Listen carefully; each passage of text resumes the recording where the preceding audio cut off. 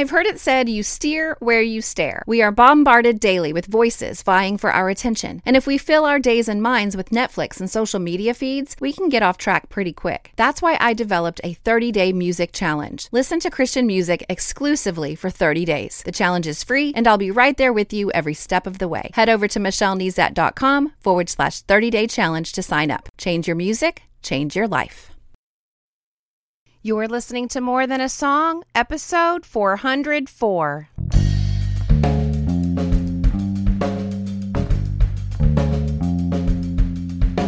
Hello, and welcome to this episode of More Than a Song. My name is Michelle Nezat, and this is the podcast dedicated to helping you discover the truth of Scripture, hidden in today's popular Christian music. My goal is to teach you to connect portions of God's Word with the songs you're singing along with on the radio, to help you meditate on truths that will transform your way of thinking and ultimately your life.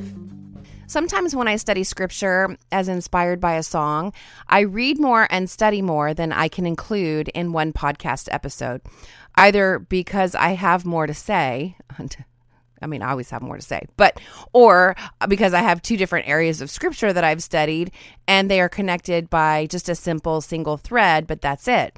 And that's kind of what happened last week. We used Tremble to inspire our study, and it brought me to a verse that launched me in two different directions in my study.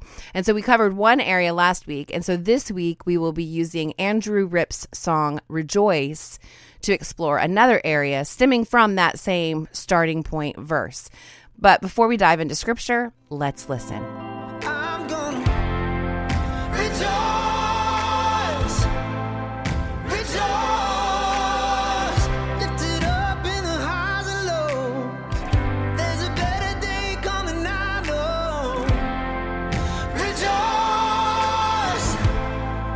rejoice, I'm gonna sing it the way it goes. There's a better day coming, I know.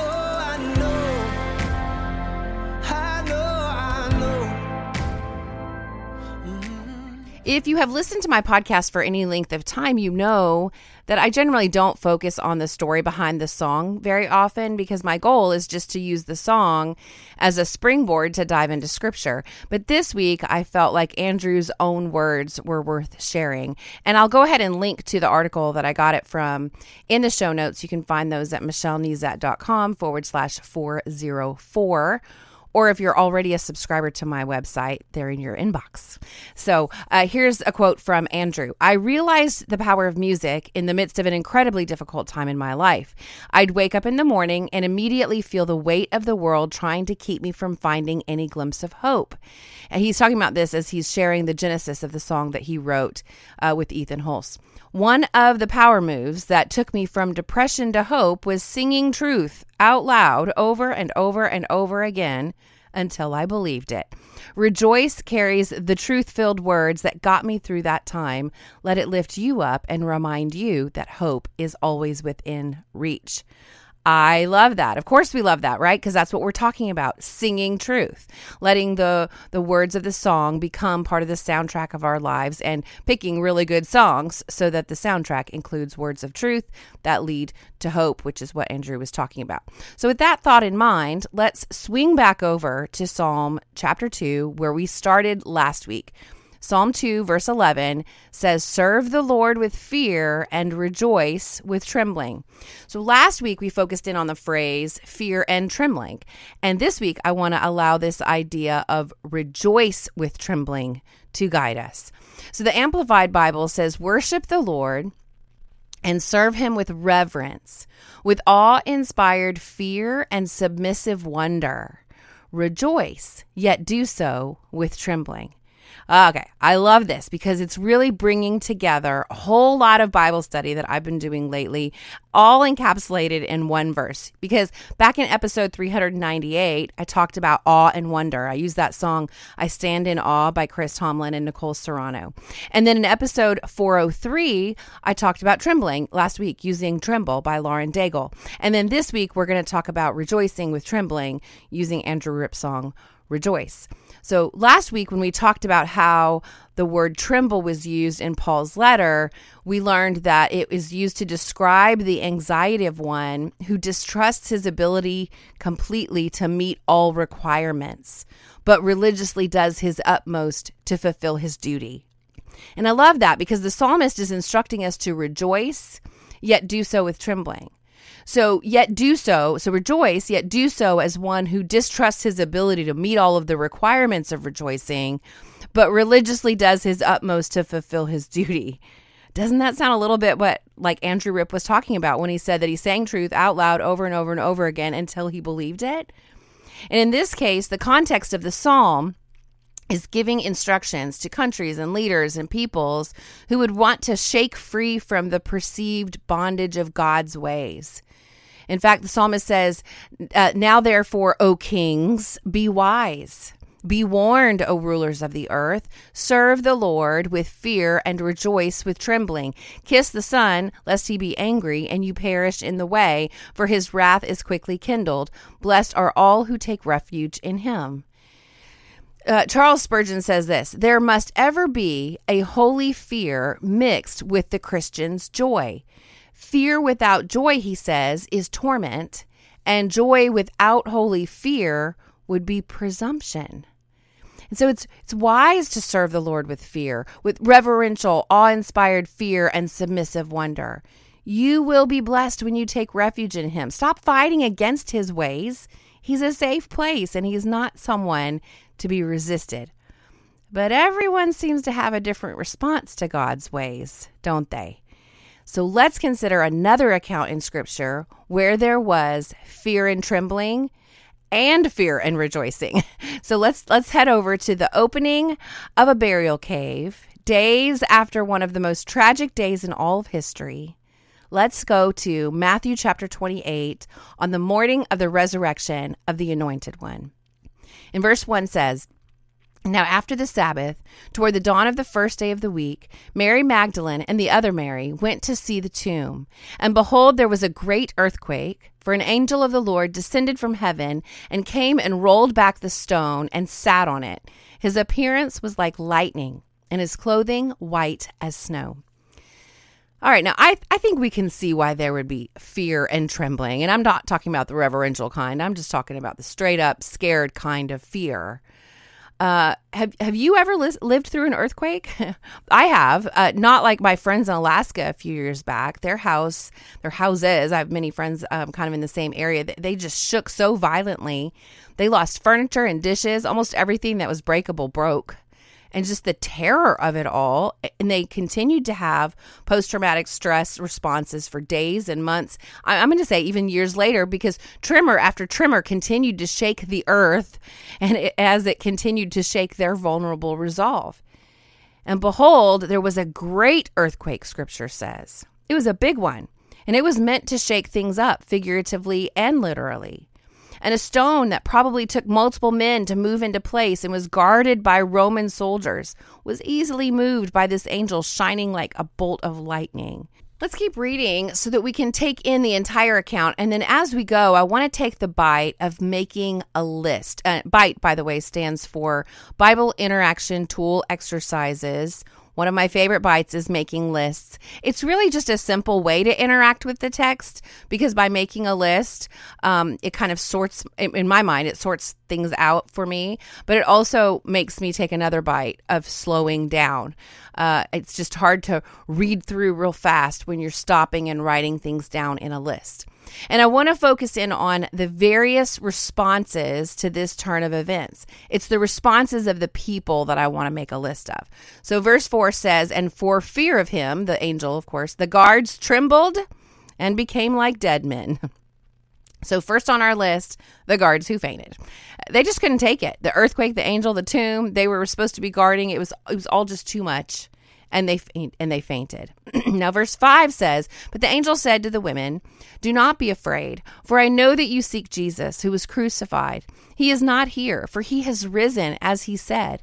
Come, see the place where he lay. Then go quickly and tell his disciples that he is risen from the dead. And behold, he is going before you to Galilee. There you will see him. See, I have told you. Here is the message and instructions from the angel. And we could actually make a second list if you want to here. There's 4 things on it in my mind. Come and see the place where he lay.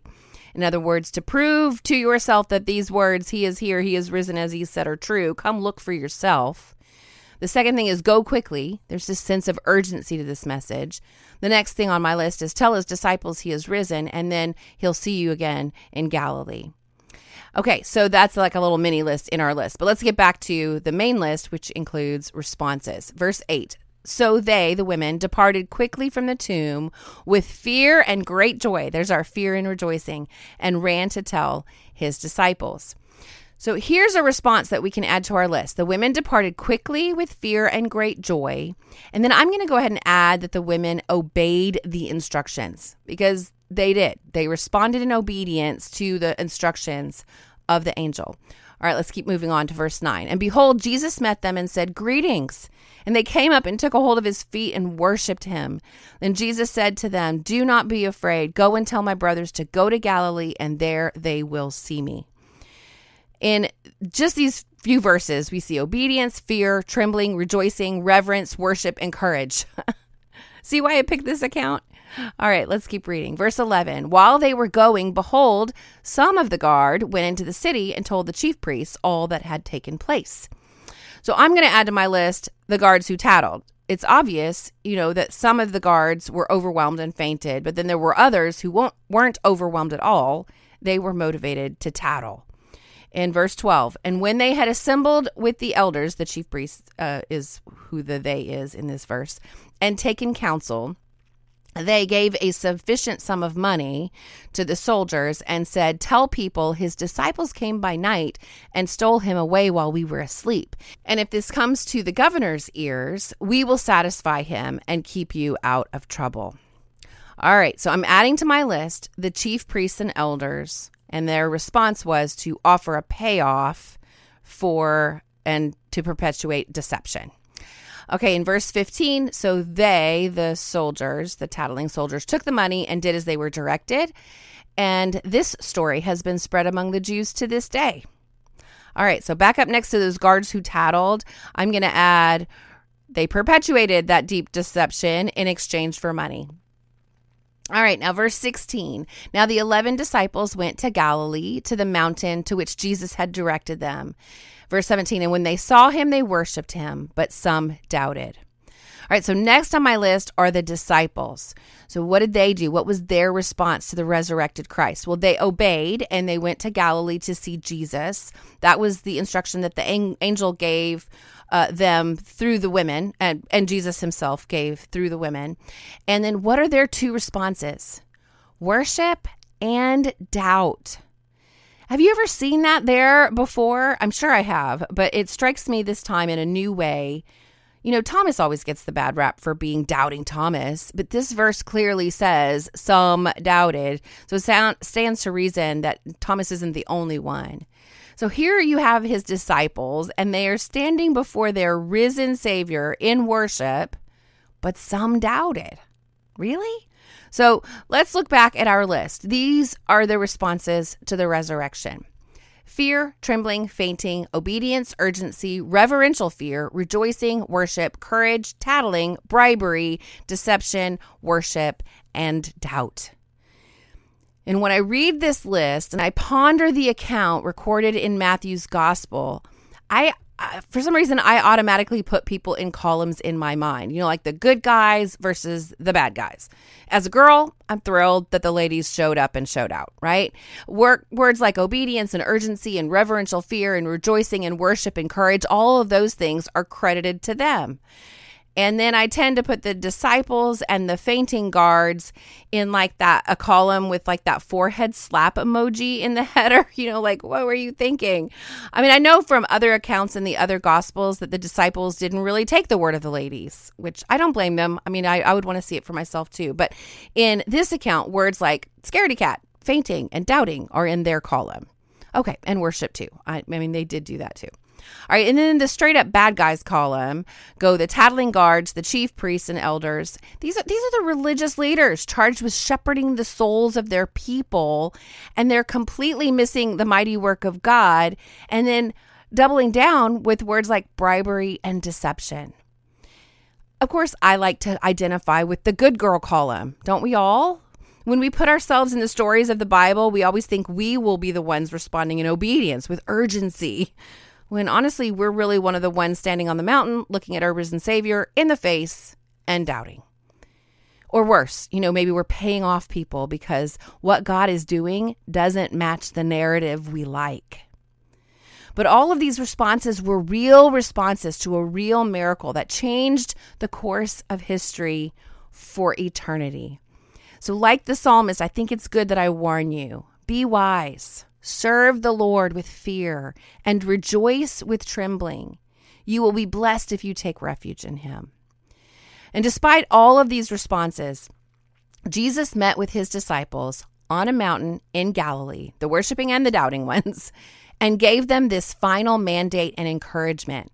Verse 18, and Jesus came and said to them, all authority in heaven and on earth has been given to me.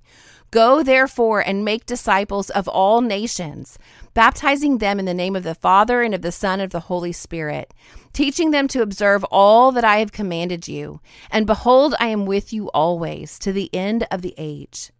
So let's take the bite of remembering the stories we read about in the Bible, remembering that they really happened. And I often say, remember the characters, remember the people described in the Bible were real. These responses are real and resonate with us because they were the responses of real people in a real, exciting, confusing, world-changing point in history. That's why they resonate, because they were real. So place yourself on that mountain with the disciples. If you are a follower of Christ today, this mandate given by our Savior was given to us as well. Feel the dust on your feet. Feel the wind in your hair. Look your Savior in the face, his glorious resurrected face, and hear what he is saying to you. Make disciples. Teach them to observe all that he has commanded and recorded just for us in his holy word. And then don't fret, because you're never alone. He's with you always to the end of the age. And it's that end of the age, by the way, that Andrew Ripp is rejoicing about in his song that even led us to spend some time here in this account. Now, I'm not sure what my response would be if I were alive back then. I think it would have a whole lot to do with my own backstory. Perhaps there's a word on that response list that you don't like because it's not in the good girl column or the good guy column, but it still feels fitting to you. Come to terms with it. Repent if you need to, but don't miss the mandate before us. How can we teach others what God has commanded us if we don't know his word? So choose now to get committed or stay committed to studying his word. Pray for opportunities to sow the seeds of truth that God has planted in your own life into the lives of others. There's a sense of urgency for our obedience. Take courage. You're not alone. Rejoice with trembling at the feet of your Savior. He is our hope, but there is work to do. So what's next? Well, I've read and pondered this text for myself. Now it's your turn. Start in Psalm chapter 2 and then let it launch you to Matthew chapter 28. Make a list of the responses that you see in the text. Consider what it could look like in your life to respond to our God with rejoicing and trembling. And then while you're in God's Word this week, let me know how you're doing. You can email me directly at michelle@michellenezat.com. You can hop on Twitter or Instagram at Michelle Nezat. My public page on Facebook is Michelle L. Nezat, and we can talk about what we're learning. All right, More Than a Song is a proud member of the NRT Podcast Network, a network of podcasts associated with New Release Today. I encourage you to head over to newreleasetoday.com and take advantage of all things Christian music, from lyrics to reviews and more, and even check out some of my fellow podcasters in the network. Now, if you haven't joined the 30-Day Music Challenge yet, I highly recommend it. The challenge is to listen exclusively to Christian music for 30 days. Now, you're never too late to jump in. You just submit your name and email address to michellenezat.com/30-day challenge, and you're in. And then before I tell you what song will be featured next week, I want to thank my newest subscribers to my website, like Yisi from Guatemala, Debbie from North Carolina, Mary from Virginia, and Zoe from California. welcome. Now, new subscribers, here's what you get. When you subscribe, you get a one-page resource of my top 5 bites that I've used in the podcast. It's a really useful place to start. You also get that email that I mentioned. I send it once a week. In that email, I put in a weekly memory verse resource to display on your smartphone, your tablet, your desktop, or you can print it out. You also get an email recap of the week's episode, and you get instant access to any of the extra resources I create for my episodes from time to time. And all of that is just my way of saying thank you for listening. So head over to michellenezat.com to subscribe today. Now, have you had a chance to write a review in iTunes for the podcast yet? It encourages me, of course, but it also helps me stay visible to new listeners. And as always, if you take the time to review my podcast, I will take the time to personally thank you right here on the podcast. And I have a new tool to help you leave a review. Just go to lovethepodcast.com/more-than-a-song. Of course, you can listen to the podcast directly on my website at michellenezat.com through iTunes or the Apple Podcast app. You can follow on Spotify or through Stitcher Radio or your podcast listening app of choice. Well, that's it for this episode of More Than a Song. Next week, I will be using We Need Emmanuel by Brandon Heath to jump into Scripture. I always use Christmas music to inspire us to read Scripture celebrating the birth of Christ, which is the reason, by the way, for this glorious season. Now, if you liked this episode, would you mind sharing it with others? I've made it really easy. With just one click, you can share via Facebook, Twitter, or email. Just head over to michellenezat.com/404. While you're there, I'd love to hear from you. Click on comment to join the conversation. Until next time, take time to meditate on God's Word and consider His ways.